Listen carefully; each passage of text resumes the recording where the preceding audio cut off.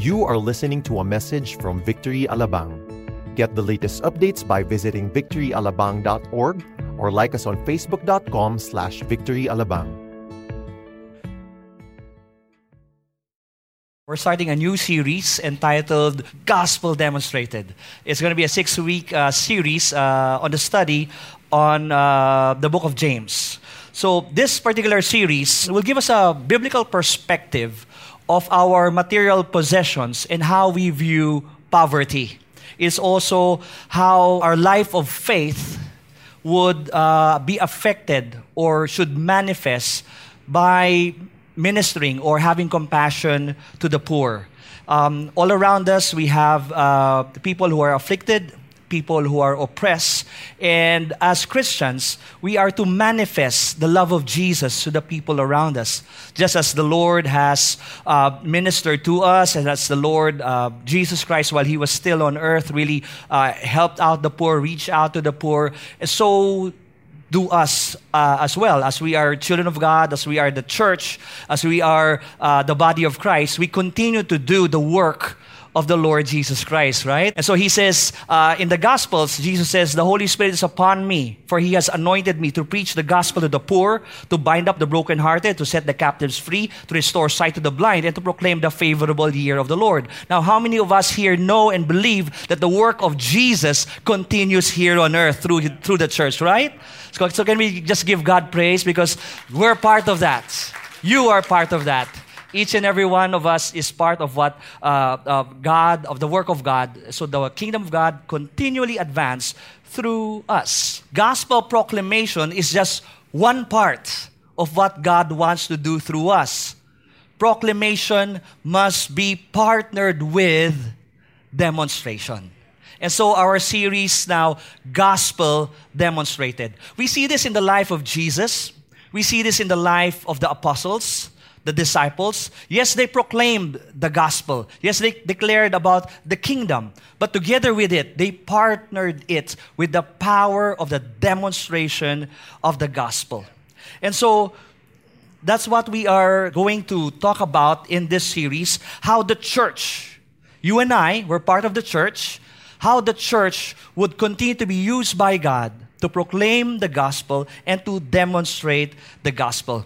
One of the most tangible ways that we see in the Bible, in church history, in our movement, is how the gospel is demonstrated to show compassion to the poor, to the afflicted, to the oppressed. The poor really is close to the heart of God. Won't you agree? Amen? He says, to those who are outcasts, to those who are lowly, His heart is close to those people. Now, this is very relevant to us as a nation.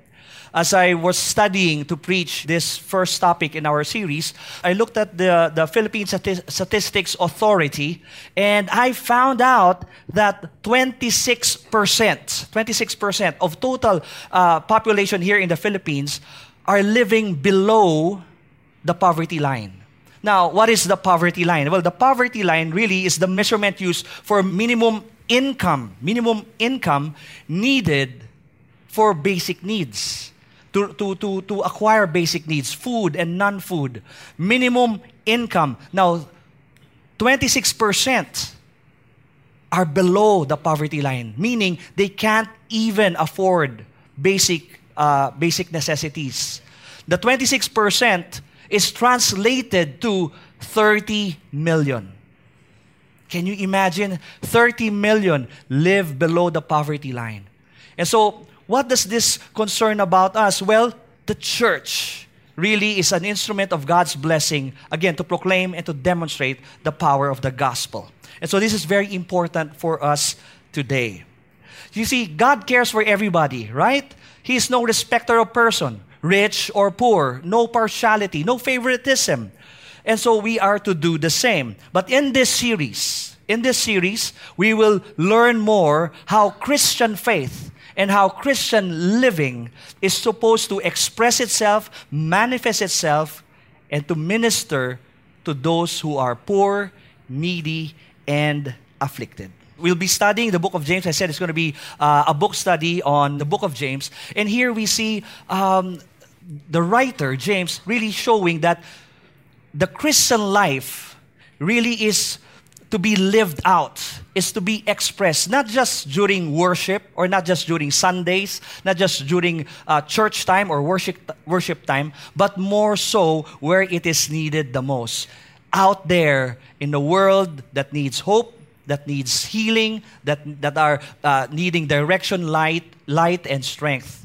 And so we say, why James? Why the book of James? Again, because the book of James really has many practical applications of the Christian faith. Faith being lived out not on a Sunday, but on every day of our lives. In fact, James was so bold as you read the book of James. By the way, I would like to encourage you, as we are going through this series, you can just go ahead and continue to read the whole book of James as we go through this series. Just study that book, and there you will see the boldness of the writer, even to say that true or real Christian faith produces good works. The real, authentic, true Christian faith would manifest itself in doing good. Now, we know that we are not saved by good works, but we are saved for good works. You and I, we are channels of God's blessing to many other people. You are a blessing. You and I were blessed by God. Amen? Are you blessed by God? Yes, let the blessed just lift up their hands and say, "Thank you, Lord." All right, there you go. We are blessed by God for two reasons: to glorify God and to be a blessing to others. The blessings we receive, it is to glorify God and to be a blessing to others. In the book of James, we will also see these three things. How we should, one, endure hardship. Say with me, hardships. We will see how we should endure hardships, how we would handle material possessions, and how we will respond to the needy that are around us. So to start this series, we will start with week 1, topic 1, and we will be talking about the testing of our faith. Say with me, testing. Now, at this point, do you still want to proceed? We'll be talking about testing of our faith. So, the testing of our faith. And question here is, who among us here have gone through testings and trials? Yeah, I guess that's all of us, right? All of us have gone through testings and trials. Or maybe some of us are going through testings and trials right now. So all of us have gone through testings and trials. So the next question is, who among us here love or like testings and trials? That's none of us, right? I am yet to find a fellow believer, a brethren, a Christian, and have this conversation. I'll say, "Hey, how's your faith goal? What's your faith goal for this year? We're praying and fasting. What's your faith goal?" I have yet to find somebody to say, "My faith goal is for more trials to come to my life." Or more testings to come to my life. I haven't encountered a person like that. And so we need to see, we all go through trials. We all have gone through sufferings and hardships. And none of us would like to go through more trials. But we will study this and we will see how faithful God is. God is faithful even during the hard times. Amen? God is faithful during hard times, allowing us to be content and steadfast as we look to Him for provision, deliverance, and faith. And that's what we want to study. That God is not just a fair-weathered God. That God is not just there during our mountaintop experiences. But God is faithful. He is there even as we walk through the deep, dark valley experiences. In good times and also in bad times, God will not leave us. God will not forsake us. Amen? And that is what we will be talking about. That even as we go through the toughest of times, even as we go through hardships, trials, heartbreaks, sufferings, our faithful God will always be with us. Amen? And so we'll jump into our main text this afternoon. It's found in James chapter 1, verse 2 to 12. Let's all together read. You can follow along with your eyes. Verse 2 to verse 12. It says, "Count it all joy, my brothers, when you meet trials of different kinds. For you know that the testing of your faith produces steadfastness. And let steadfastness have its full effect, that you may be perfect, complete, lacking in nothing. If any of you lacks wisdom, let him ask God, who gives generously to all without reproach, and it will be given him.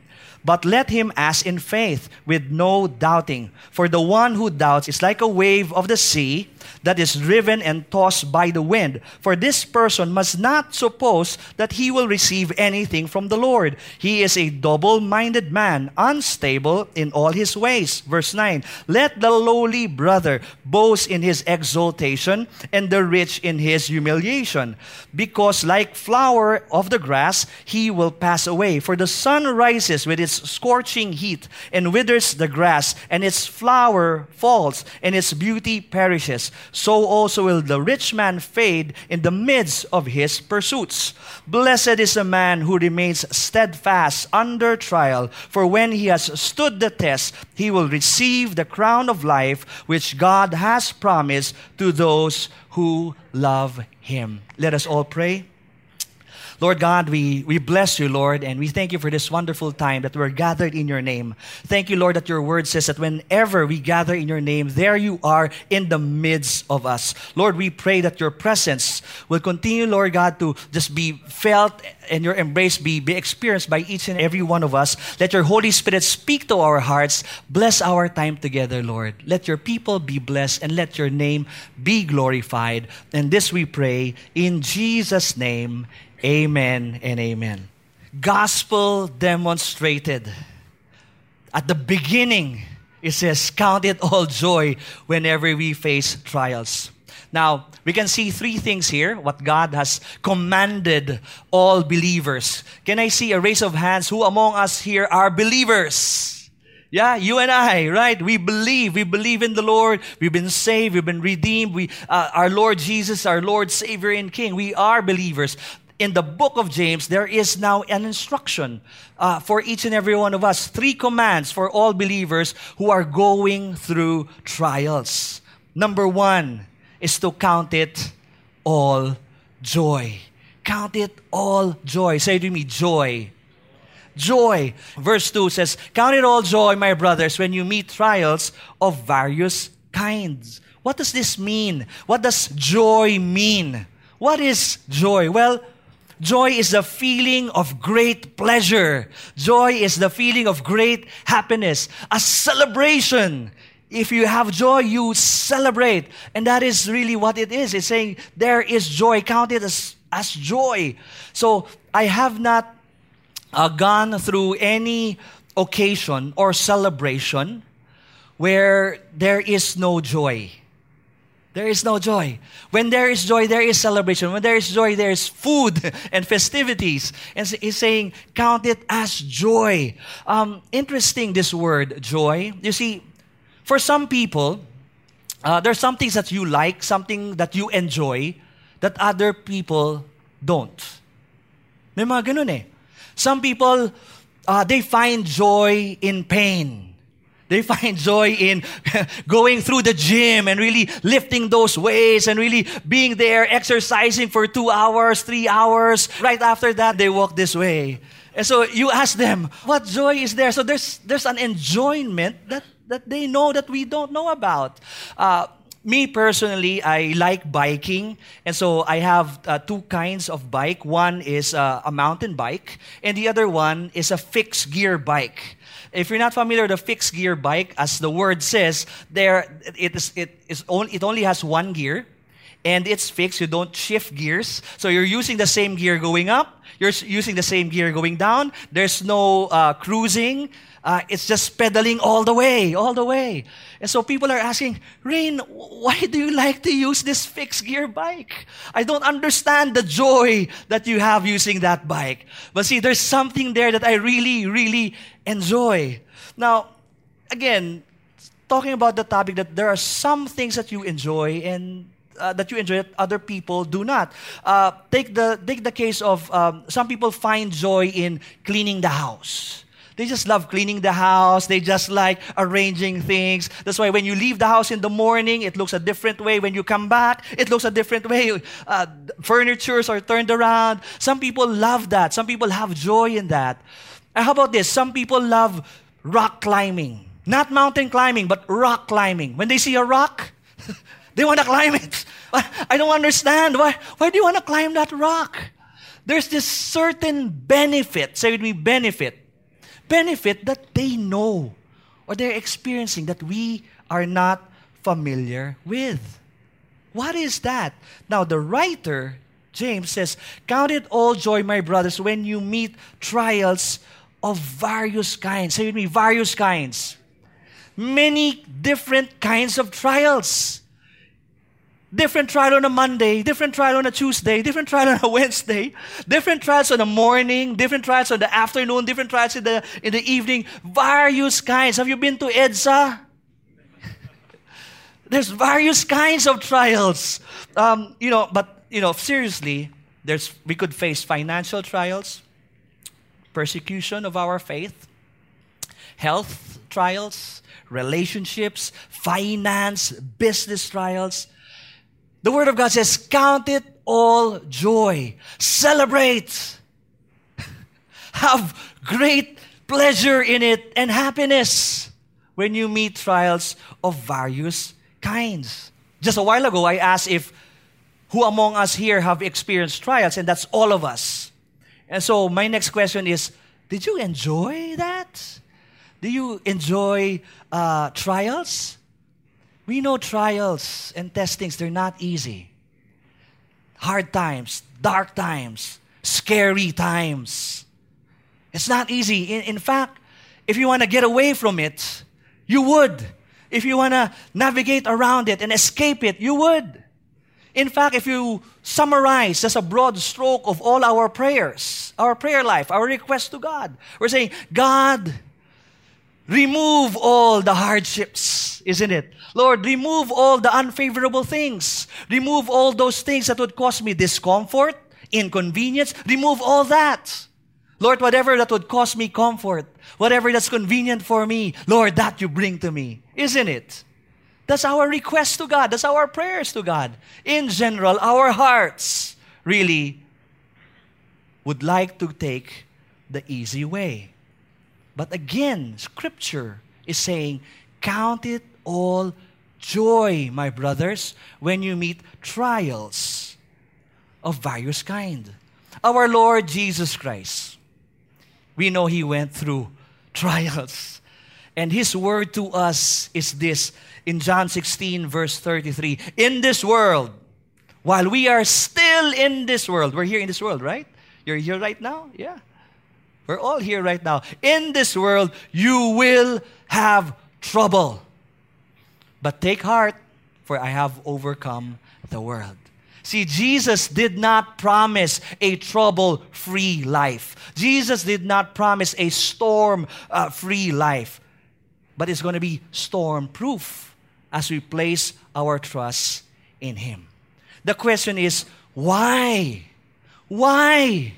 Why do I need to go through trials? Can I not just live in a bubble? Can I not just live in a shielded, protected, wonderful Disneyland type of an environment? Disneyland says, right, is the happiest place on earth. Can I not just stay in that?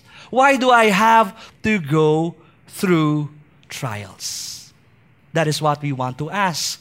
And the Word of God answers us. In verse 3, it says this, count it all joy, my brothers, when you meet trials of various kinds. For you know that the testing of your faith, say to me, testing of faith, that the testing of your faith produces steadfastness. It produces steadfastness. And so we're saying, steadfastness, what is that? That's strength, robustness, steadiness. Why does my faith need to be tested? For it will make me steadfast. I wish there was another way. I wish there was an easier way or another choice for our faith to be robust, for our faith to be steadfast, for our faith to be strengthened. I wish that there's another way, isn't it? An easier way. Maybe if I just do certain things or be part of the volunteer group or be active in church, I wish that would make my faith steadfast. Maybe it would, but nothing would make it more robust and steadfast than going through trials. Take the case of a boxer or maybe an MMA fighter, right? Mixed martial arts. So he would go to the gym, test out his strengths, test out his skills, and really develop the skill and the talent as an MMA fighter. But how would he know if his skills are good enough? How will he know if he's competition ready or competition worthy? How will he know until he steps into the ring? Right? You make a boat. You're a boat maker. You make a boat in good quality boat, wonderful materials, and you know that this is seaworthy. This boat will float, whatever, and will stay afloat even with great waves. But how will you know? Until you bring that boat to the sea. Same as with our faith. It needs to go through testing so that it may produce steadfastness. Tested through trials. The faith of a believer. Just a while ago, I asked how many believers are in the house. That's all of us. The faith of a believer must be, say with me, must be tested. Our faith goes through testing. I want to share a story. Before I became a pastor, before I became part of the ministry, I was a microelectronic engineer. So I worked for Amcor for quite a while. And it's a manufacturing plant, semiconductor. So it has two areas. One is the assembly, and the other one is the tests factories. We produce electronic chips. And so, of course, as the chip must go through complete assembly line. And once it is assembled, it must go through testing before we ship it to ensure the quality. Say with me, quality. To ensure the quality of that product. And in the tests, we simulate the heat tests.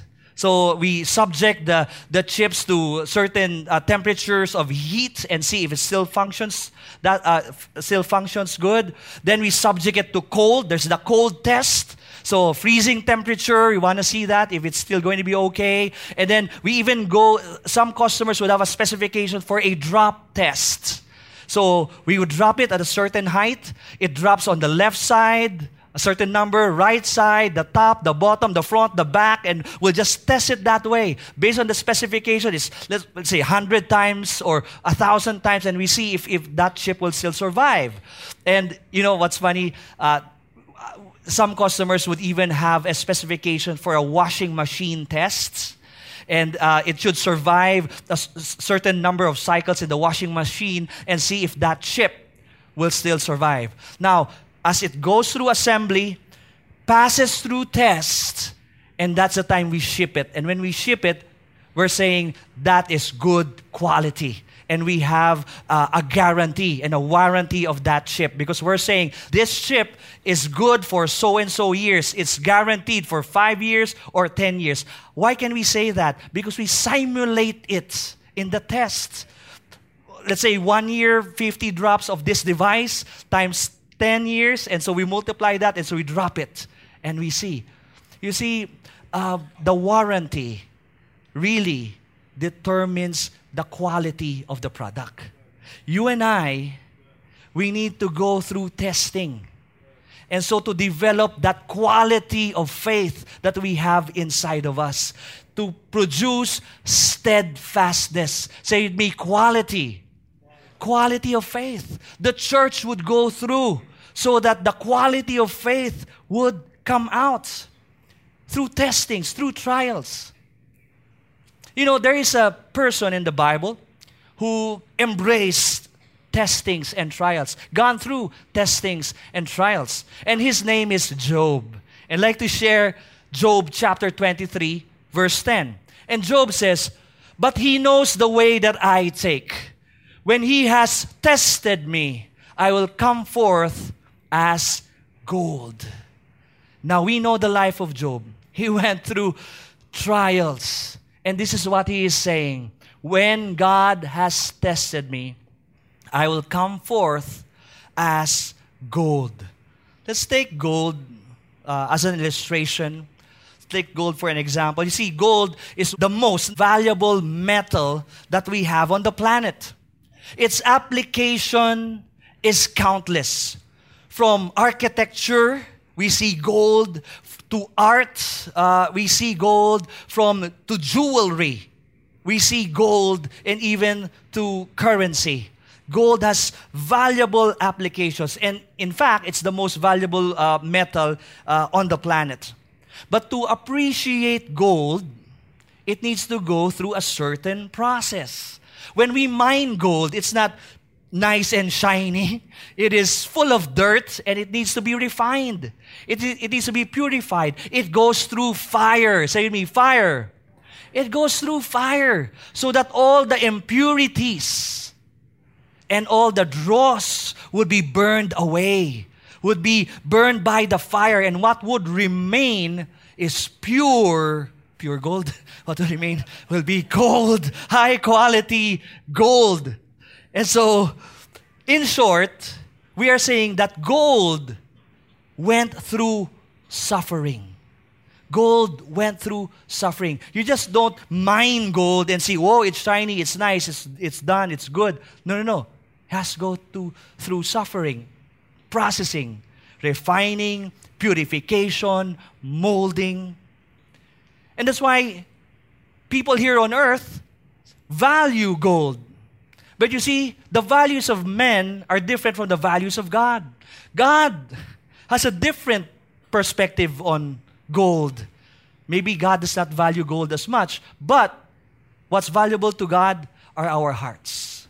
God values our hearts. And if gold needs to go through fire to be purified, to remove the dross, to remove the impurities, so are our hearts. We need to go through testing to remove all those impurities in our hearts. You and I, we know that we are work in progress. Our hearts continually need to be purified before God. Our hearts continually need to be washed by the Word and sanctified by God. God is our assayer. The assayer qualifies the quality of gold. God qualifies the quality of our faith and the quality of our hearts. I'd like to share a story of a goldsmith. So there's this goldsmith renowned for producing high quality, good quality gold. And so he was interviewed. And so the interviewer says, "Hey, Mr. Goldsmith, tell me, how would you know that your gold is already good enough or high quality enough? How will you know that the process needs to end?" So because he sees the goldsmith just melting gold in fire, right? And all the dross is burning. And so the goldsmith says, "Well, I would know if this is pure gold once I see my reflection on this gold." It's kind of like the Lord, kind of like Jesus. Once Jesus is reflected in our lives and in our hearts, then we know that our hearts have gone through purification and all the dross and impurities are taken away. Amen? And it is the Lord who will do that for us as we continue to submit to Him and have faith and count it as all joy as we go through the refining process of God. God is at work in your life. He's not yet finished with us. He's not yet finished with you yet. Amen? Going back to verse 3, "For you know that the testing of your faith produces steadfastness, and let steadfastness have its full effect." Say with me, full effect. "That you may be perfect and complete, lacking nothing." Again, talking about steadfastness. Steadfastness is endurance, patience, being robust. Produces means it is a result of trials, produces steadfastness. Without trials, we won't have steadfastness. Steadfastness is the ability to endure all kinds of difficulty while we are still waiting in hope and patient for God's perfect timing to come. Verse 4, let steadfastness have its full effect, that you, that's you and I, you may be perfect, complete, lacking in nothing. Question here, full effect? Is there like a partial effect? If we don't allow God to bring us through trials, then the Word of God says we might not receive the perfection, completeness that God has for us. The dross, the impurities need to come out. It needs to be purified. Pain and suffering may be real during trials, but another reality is, even if pain and trials are present, God is never absent. As we go through trials, as we go through testing, His presence will always be with us. He will not leave us. He will not forsake us. You see, God has a purpose for everything. He has a purpose for those trials. Sometimes we ask God, I don't know about you, but sometimes we even ask God, Lord, why me? Why do I have to go through this trial? Why do you have to go through this testing? Why me? Short of saying, why not him? Why not her? Why not other people? Pati nila yung kapitbahay ko, Lord. Di ba? Why me? Have you ever asked that question? Why me, Lord? Why me? But you see, God has a purpose. God does not waste a tear.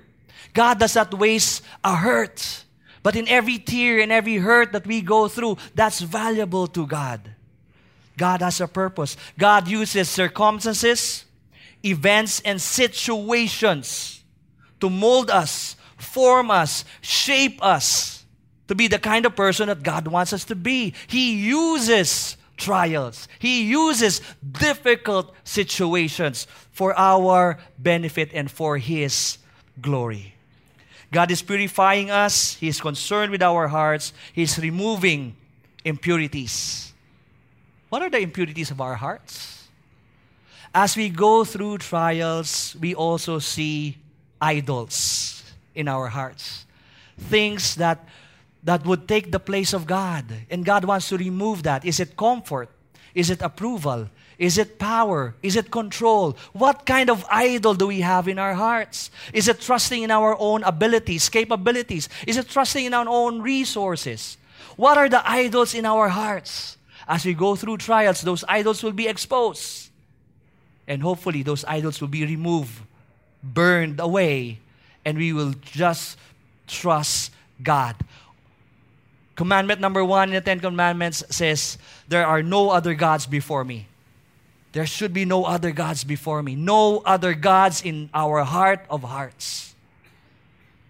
And that's why God needs to purify us and sanctify us. As we go through trials, number 1, we count it as joy. Number 2, we ask God for wisdom. Say with me, wisdom.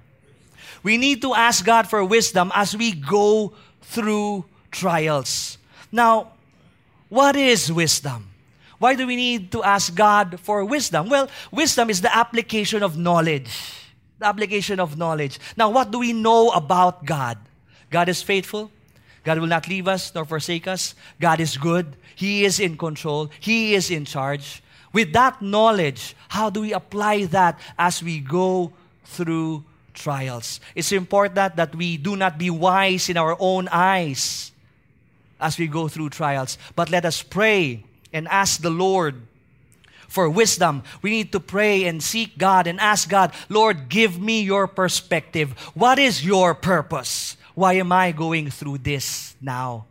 For God has a purpose. At the end of it all, it's really trusting and believing that He is God, that He is good, that He is in complete control of our lives. Amen? God is sovereign over the lives of His people. Can we give God praise for that?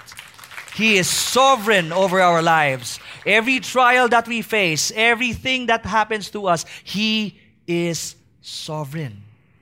He is God. Verse 5 says, if any of you lacks wisdom, let him ask God, who gives generously. Say with me, generously or abundantly. God gives to all without reproach, and it will be given him. Ask God for wisdom. The only way that we can benefit through trials is really through the wisdom of God. You see, His thoughts or God's thoughts are much higher than our thoughts. His ways much higher than our ways. We know that, right? Isaiah 55 says this, my thoughts are higher than your thoughts, my ways higher than your ways. As far as the heavens are above the earth, so are my ways and my thoughts higher than your ways and your thoughts. God has a purpose. We don't understand, but what we know, that He has a purpose and that He is good. Wisdom really is necessary. As I was studying for this preaching today, God reminded me of an event in the Bible of Moses and the Red Sea. Very familiar story, right? Even as a young child, we would see the movies and we will know the stories how God used Moses to lead the Israelites to cross the Red Sea. Now, this is something amazing. I wanna share this with you. Exodus chapter 13. You see, as Moses was leading the Israelites out of Egypt, the Israelites were following a cloud by day and a pillar of fire by night. Moses did not have GPS or Waze. He does not know where to go. He was looking at the presence of God. When that cloud moved, they moved. Where that cloud turned, they turned. They followed the presence of God. And what's interesting here in Exodus chapter 13, God, through the pillar of cloud by day, pillar of fire by night, God led the Israelites to the Red Sea. They were led to the Red Sea. Now, if you look at the account of the Red Sea, there's a mountain on the left, mountain on the right, and the Red Sea in front of them. It's a dead end. God led them to a dead end. Chapter 14, God told them to encamp. Can you imagine? God told them to encamp by the sea. And then God hardened the heart of Pharaoh so that Pharaoh would pursue the Israelites to slaughter them and kill them. Now that's trial. That's a trial. Verse 11 of that chapter, we see the people saying, they cried out to the Lord, why did you bring us out here in the wilderness? Did you bring us out here to die? Are there not enough graves in Egypt? What have you done to us? The Israelites were asking God, what have you done to us? We're trapped. There's no way out. Verse 12 of that chapter, it is better to be a slave in Egypt than a corpse in the wilderness. What's interesting here is that God led them to the Red Sea. God led them to this scenario of despair. And here's the word of the Lord from Exodus 14 verse 4. He says, and once again, I will harden Pharaoh's heart and he will chase after you. I have planned this in order to display my glory through Pharaoh and his whole army. After this, the Egyptians will know that I am the Lord. It's set up for the glory of God. If God has brought the Israelites to the Red Sea, then God will bring the Israelites through the Red Sea. If God has brought us to the trial, God will bring us through the trial. There's no way over it. There's no way under it. There's no way around it. The only way is to go through it with the Lord beside us, with the Lord with us, not leaving us, not forsaking us. Amen? And we know how it feels as we go through that trial. The psalmist says, even though I walk through the valley of the shadow of death, I will fear no evil, for you are with me. Your rod and your staff, they comfort me. As we go through trials, we have God on our side. He will bring us through it. Amen? Now, this is the context of the Israelites, but this could be our context right now. You and I, we simply have to go through the trials. James says, count it pure joy. God will see us through. Jesus is the author and the perfecter of our faith. And so we walk each step in trust, in obedience, fixing our eyes on the Lord Jesus Christ as we go through various trials. Wisdom is necessary for enduring trials. We need to see things from God's perspective. God will be glorified. He is the author and the perfecter of our faith. He's writing the story of our lives.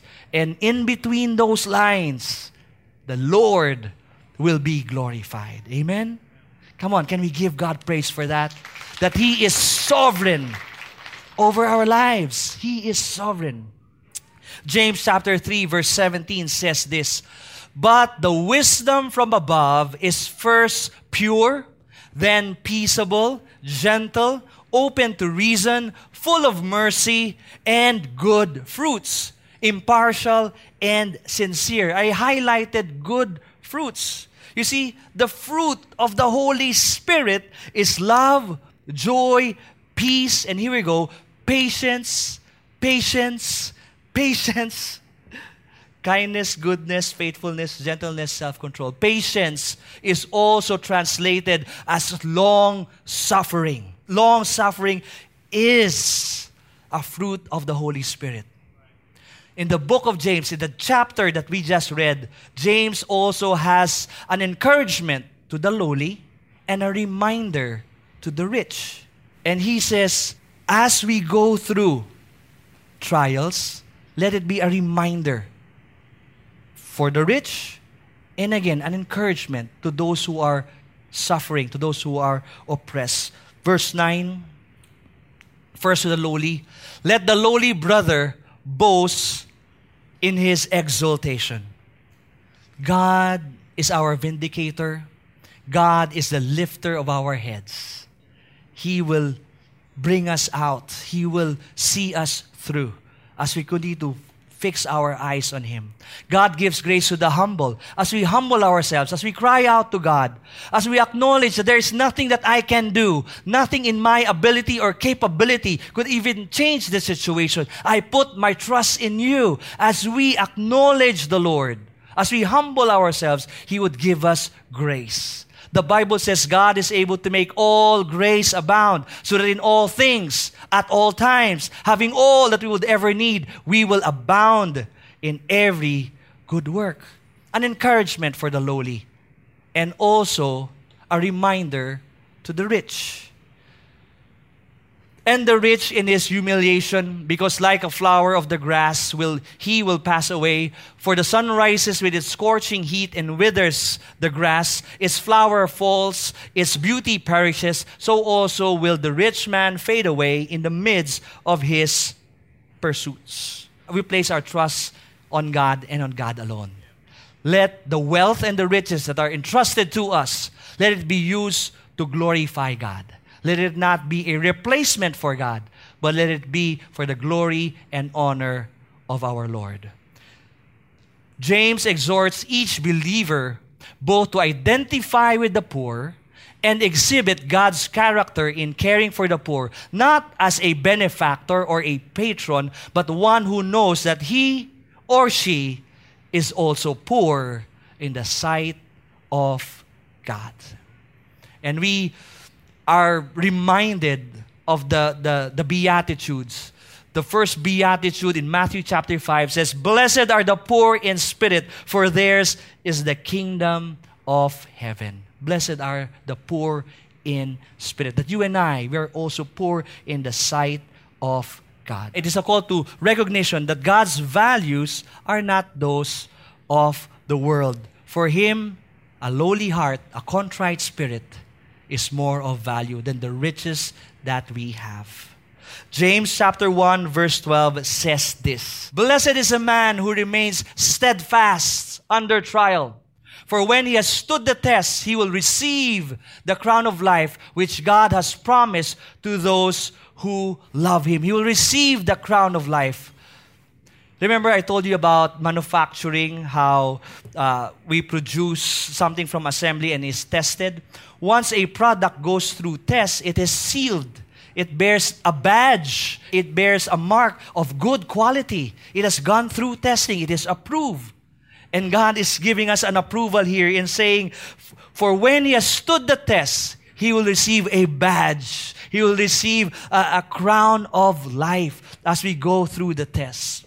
You see, all of us go through trials. You and me have gone through trials, or some of us are already going through trials right now.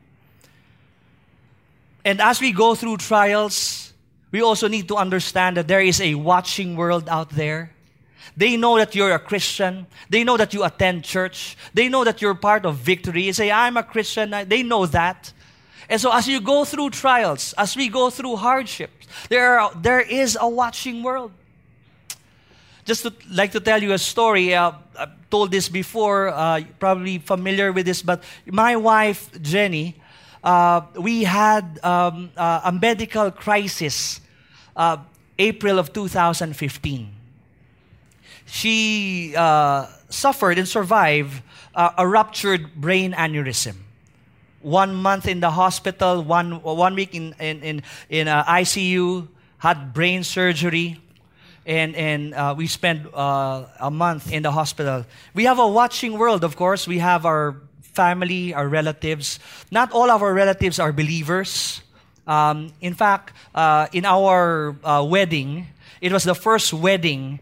It was the first Christian wedding that both family attended or experienced. And so, while we're with family, they're looking at us. They're seeing, okay, Christian, okay, pastor, ito church worker.